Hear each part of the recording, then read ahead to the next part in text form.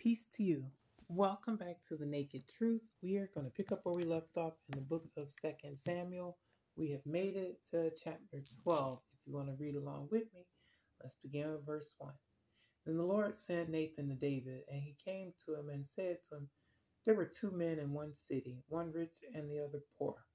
So, Lord here is being translated from the name or word Jehovah, just so you understand, so you know where we're at with that. So that's the entity or deity being worshipped at this point. It's just Lord in English. Um, Nathan is the sort of prophet or high priest, the person in the that you might think of as the head of the religion at this point, the point person for when people want to interact with God or the religion. David is the same King David and Goliath David. So Nathan has been sent to David with a message, with a parable. If you're reading the New King James Version, like I'm reading, you'll see that's how the sort of title that's put over this section of the chapter. So all of that, and the Lord speaking to Nathan, and then Nathan taking the message to David, contradicts, like we read before, what the New Testament says about no one having seen God at any time, no one's heard the Lord's voice or seen the Lord's form. So it's one of those contradictions where you'll have to choose what you want to believe. As like I said before, as a Christian, I choose to go with what Jesus says, and that's in the New Testament, and that's that no one has seen the Father except he who is from God. He has seen the Father, meaning Jesus. So all these other interactions with an entity described as or identified as the Lord, in my mind, as a Christian, means they weren't actually with the Lord. They were interactions perhaps with the divine, with the supernatural, maybe even in some cases with demons, but they could not have been with the Lord since that's what Jesus says, since Jesus says otherwise. Also, if it was the Lord, why would the Lord be so biased and inconsistent and in some cases even seemingly petty? It doesn't seem like the nature or character of God Almighty to be petty or even inconsistent, but it is how it reads, so we're just going to keep reading. Verse 2. So this is Nathan continuing to David with the message he's gotten from the Lord. And I'm just going to read it as the Lord since that's how it's written. The rich man had exceedingly many flocks and herds. So in the parable that Nathan is presenting David, there were two men, one rich, one poor. In verse 2, the rich man had plenty of flocks and herds of livestock. Verse 3, but the poor man had nothing except one little ewe lamb, which he had bought and nourished, and it grew up together with him and with his children. It ate of his own food and drank from his own cup and lay in his bosom, and it was like a daughter to him. So an ewe is a female lamb, and apparently it's the family pet, and it's doing things that people do in modern times with their animals, with their pets. It's not recommended by science. It's science because it's believed that's how many of the pandemics get their start, at least some of the more recent ones, by people interacting too closely with the animals and the diseases jumping, the viruses, the bacteria, the problems jumping from the animals who can handle them to people who cannot, and then mutating and then getting out of control. But it's how it reads, so we're going to keep reading. He eats and drinks with his female lamb as if it was his own child. Verse 4, and a traveler came to the rich man who refused to take from his own flock and from his own herd to prepare one for the wayfaring man who had come to him. But he took the poor man's lamb and prepared it for the man who had come to him. So the rich man feels so entitled that he can take from the poor to feed his guest rather than take from the plenty that he has. Does that sound familiar? Sounds a lot like American society and probably like many societies around the world where the poor are continually asked to make sacrifices for the comfort of the rich. And it's laid out in America in the tax system where people who are wealthy are allowed to pay no taxes at all, whereas the poor pay more taxes than the rich do. And somehow sickly it gets the poor to sign up for it, to vote for it, to keep systems like that in place where they continue to give what they have, the little that they have, to enrich the much that the rich have. It's psychotic, and yet it's Very popular, and it's been that way for a very long time. It's still alive now. The rich man in this case is taking the one little female lamb that the poor man has to feed his guests, rather than take from the multitude of livestock that he has. So there's a couple of things involved in there with breaking the Big Ten. There's coveting, because he's coveting what the poor man has. He's taking it from him, so that's stealing it from him. And he says it's like a daughter to him. So even though it's an animal, uh, that's destruction of property. And in animal lovers' eyes, it'd be murder, but at the very least, it's theft and covetousness, two things that are no-nos that the rich are doing to the poor. Verse 5. So David's anger was greatly aroused against the man. And he said to Nathan, "As the Lord lives, the man who has done this shall surely die." The New King James Version of the Bible labels this as a parable, Nathan's parable. But Nathan isn't presenting this as a parable to David. Instead, he's telling it to David as if it's something that's actually happened.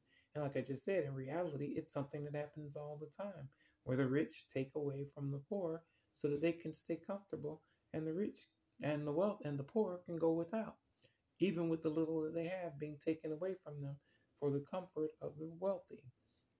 So David is outraged at hearing that things like that happen, and he's saying, he's basically swearing to God that the one who did that is going to die. The rich man who's guilty of doing that is worthy of death. Verse 6. And he shall restore fourfold for the lamb, because he did this thing and because he had no pity. So David is recognizing where the rich man went wrong. The fact that he's taken from someone who doesn't have for his own benefit, even though he already has plenty. And he's saying in his judgment, the rich person is uh, liable for paying four times what the lamb is worth, because he took from the poor. So if you apply that again to the tax system, that makes sense. That makes more sense than having the poor paying more than the rich. So if you go by David's judgment there, the rich should be paying four times a tax rate, four times that of the poor.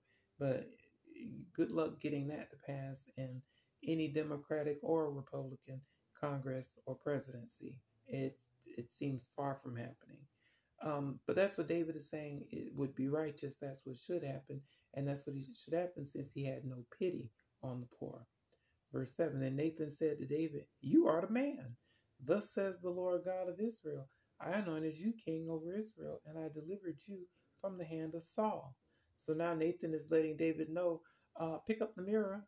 It's you. You're the one who's guilty of that sin of being the rich and entitled and taking from the poor and needy for your own benefit. And he's reminding him further of the different trials in life that David had experienced, from being chased and nearly killed by Saul many different times, having to be on the run and seek asylum among the Philistines, who he's shown very little loyalty to since he's become king. Verse 8. I gave you your master's house and your master's wives into your keeping, and gave you the house of Israel and Judah. And if that had been too little, I also would have given you much more. So now David is being reminded of how he came from very little as a shepherd following the sheep, to now king of the nation and having both houses, the house of Judah, which is considered a house all its own, even though it's really just one of the so-called 12 tribes, the largest of them, or one of the largest of them. And he's saying the house of Israel separately, as if it's a separate house from Judah, even though Judah is part of those tribes. But they're considered two separate tribes. Not at this point in the narrative, um, but this seems to me to be an example of someone looking back on it retrospectively and editorializing, because they don't officially become two separate houses, as far as Judah and the house of Israel officially, until after Solomon's reign. After Solomon passes away, then they get divided by the succeeding king after that. And they sort of break up into the officially two separate houses, Israel and Judah. But it seems like that they're being addressed that way at this point in the narrative. And David is being reminded of where he came from, his humble beginnings, and how richly he's been blessed to this point. Verse 9. Why have you despised the commandment of the Lord to do evil in his sight? You've killed Uriah the Hittite with the sword. You've taken his wife to be your wife and have killed him with the sword of the people of Ammon. So uh, Nathan is being, seems directed by the Lord to call David out on his evil, on the fact that he's um, taken someone else's wife, that was Uriah, the soldier, um, pried him with liquor to try and get him to discover that he'd taken his wife. And it seems clear that it wasn't an affair, a mutual affair, where Bathsheba had any choice in it.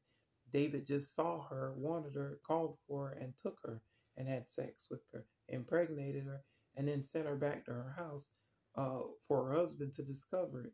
And then when her husband wasn't quick enough in discovering it, as we read, David set him up to be killed and even put a hit out on him and had him killed in battle. So all of that is what's being called out to David now. And we read that in the previous chapter or two. Verse 10. Now therefore the sword shall never depart from your house, because you've despised me and have taken the wife of Uriah the Hittite to be your wife. So now David, the fact that David has taken someone else's wife, Uriah's by name, as his own, Bathsheba, and impregnated her, and all of that is being considered wicked, and that's what David is being called out for um, in this verse. Verse 11, thus says the Lord, behold, I will raise up adversity against you from your own house, and I will take your wives before your eyes and give them to your neighbor, and he shall lie with your wives in the sight of the sun. So it seems David is being saying what you've done is going to be done back to you. You're going to reap what you've sown, and you're going to reap it several times over.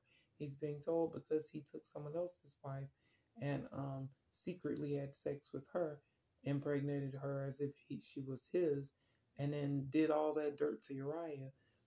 Because he did all that, now it seems Nathan is telling him the Lord is going to repay him by letting his wives be taken in. All of this lets us know that the modern day Bible thumpers get it wrong once again, where they demonize gay people and same sex marriage and overlook, and they use the crutches of saying, oh, sex marriage is supposed to be between one man and one woman. And they thump a Bible and say that's the case, but clearly that's not the case. We've read again and again that that's not the case. David took Bathsheba to have sex with her, even though he already had more than one wife. He had several wives and children from them, and still that wasn't enough for him. He took some other man's wife and impregnated her also. Only in this instance, he's being called out for it. We've read previous incidents where they aren't called out for having multiple wives at all. That's because that was the norm. A man could have as many wives, side pieces, and even prostitutes, and in some cases, even male lovers, like David had Jonathan. They were lovers whether they were sexually involved or not. They were considered lovers because David even says that the love he had for Jonathan surpassed the love that he had for women. So if you think of the love between man and woman being sexually based, then the love he had for Jonathan was surpassed that. So at the very least, it seems it was also sexual. Sex was also included in that love. But however you want to look at it, it's a man was entitled to have all of those things as long as it wasn't someone else's wife. And it seems here that that's where David made his misstep, and why all the judgment is being passed on him. And he's being told now a prophecy that he's going to have the same treatment done to him as far as his wives and other people taking them from him. Verse 12, for you did it secretly, but I will do this thing before all Israel, before the sun. So Nathan is letting David know his secret sins are going to be exposed in the fact that he's going to openly reap what he's sown, and everybody's going to be able to see all the wickedness being repaid back to him. Verse 13, so David said to Nathan, I've sinned against the Lord. And Nathan said to David, the Lord has also put away your sin. You shall not die.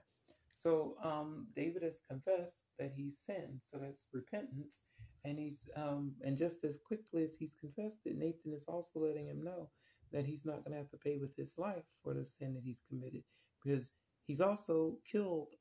Murder was part of his sin. He had Uriah killed, even though he wasn't the one to wield the sword or in modern times pull the trigger. He still set him up to be killed, put him in a place where he would be murdered, and then he was killed. So truly, he's the one. He might as well have pulled the trigger. He might as well have wielded the knife, the sword, because it's his doing that set it all up, set it all into motion, and brought it about. But he's being told he's not going to reap that. He's not going to have to die. It's not going to be an eye for an eye, even though that was what we read. That's what the order of the day was: eye for an eye, tooth for a tooth.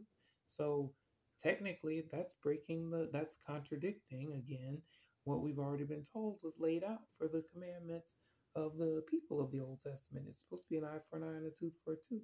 So if he's taken one man's life, his life is supposed to be taken, and yet you see contradiction. That's not what's happening. His sin is being put away. Verse 14, however, because by this deed you've given great occasion to the enemies of the Lord to blaspheme, the child who is born to you shall surely die. So instead of David paying with his life for the murder, for the adultery, for the theft, for the covetousness, for all of those four different sins of the big 10 being broken by him, instead of him paying for with his life, instead his child is going to have to pay for it. So one thing you may note there, that even though Bible thumpers in modern times will say, "Oh no, the Lord doesn't do that," and even the Bible itself later on we're going to read where a man will pay for his own sins. I'm paraphrasing that, but I think it's in Jeremiah where it's the issue is brought up again, and that it Jeremiah is told that no, in the I'm going to paraphrase. The Jeremiah says it approaches the Lord with the saying that the people are using of the fathers have eaten sour grapes and the children's teeth are set on edge, meaning the parents ate something, did something bad, and the children are paying for it. And then Jeremiah gets rebuked with that and told, no, the one who does the sinning is going to do the paying. The one who eats the sour grapes that's the one whose teeth are going to be set on edge, meaning that no, the one who sins is going to pay for the sin, not their following descendants, their generations after them.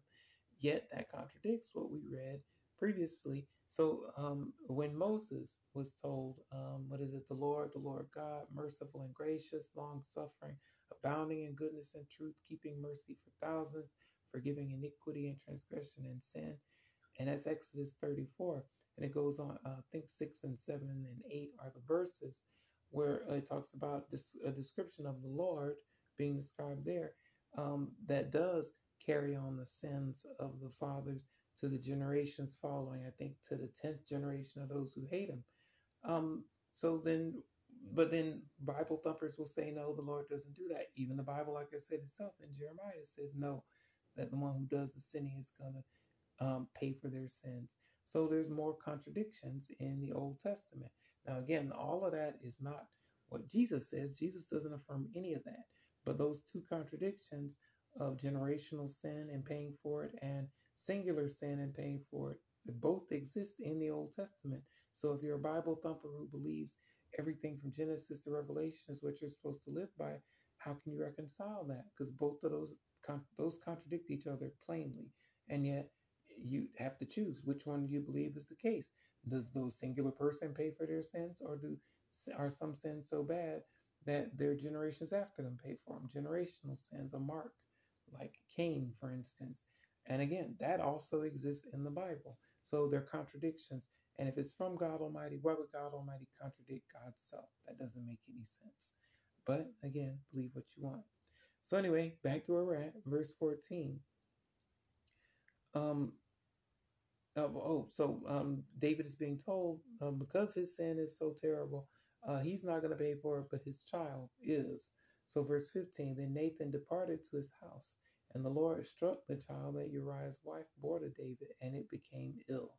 So, just like that, Nathan has gone on his way, and just like that, the narrator here is attributing a sickness that the child has developed to the Lord striking the child, and presumably in payment for and fulfillment of the prophecy that Nathan just gave to David about his sin turning around and biting him in the behind. Verse 16, David therefore pleaded with God for the child, and David fasted and went in and lay all night on the ground. So David's trying to pray for his child to be healed, to be saved, basically not die, for the prophecy that he just got from Nathan not to come true. And he's even fasting and praying, trying to make sure, doing all he can to make sure it doesn't happen. Verse 17, so the elders of his house arose and went to him to raise him up from the ground, but he would not, nor did he eat food with them. So uh, the elders are trying to convince him to at least eat something, not just starve himself to death while he's fasting for his sick child. And just on a side note, I kind of understand how he feels in that situation because before my mama passed away, I had, and this may sound crazy, I had dreams that let me know she was about to go. I had family members who'd already deceased, from my baby sister to my grandparents, show up in a dream, and they seem to transform one by one at her bedside, from my living sister to my deceased sister to other family members. They transformed in an instant from one to the other, and the next thing I know, my mother was being carried away in the clouds, and I woke up, terrified that that was it. And it wasn't long after that she passed away. And I remember when I visited her in the hospital, before she was in hospice, but when she was in the hospital and first diagnosed, doing the same thing, going to the hospital chapel and praying. And I remember going through fasting and doing all I could at her bedside, trying to see if I could do anything to make it not be true. And so, reading that David did something similar, um, trying to prevent what he has seen, has been told is going to happen from happening. I feel for him. I know, I kind of understand. Anyway, verse 17. So the elders of his house arose and went to him, but they couldn't convince him. Verse 18, then on the seventh day it came to pass that the child died. And the servants of David were afraid to tell him that the child was dead. For they said, indeed, while the child was alive, we spoke to him, and he would not heed our voice. How can we tell him that the child is dead? He may do some harm. So now David is still in his feelings about what's going on with his child. And yet the elders realize now that his child is gone. And so they're kind of afraid to approach him and let him know that his baby's dead, afraid that he might react violently. Verse 19, when David saw that his servants were whispering, David perceived that the child was dead. Therefore David said to his servants, is the child dead? And they said, he is dead. So David's picked up on the fact that they're standing around whispering and figures out that his baby must be gone. He asked them, and they affirmed that his child is dead. Verse 20, so David arose from the ground, washed and anointed himself, and changed his clothes. And he went into the house of the Lord and worshiped. Then he went to his own house, and when he requested, they set food before him, and he ate. So David's did his fasting, his praying, trying to save his child's life. It didn't work.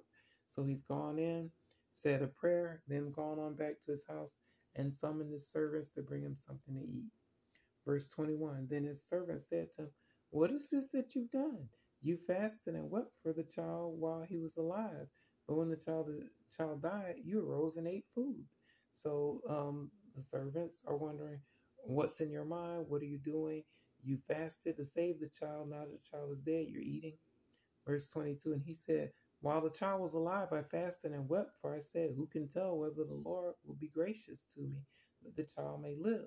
So he's letting them know he stopped eating and was fasting, hoping he could change the Lord's mind, that he could appeal to the Lord by his fasting, by his prayers, by his change of heart and change of behavior, to try and influence the Lord to act on his behalf and save his baby.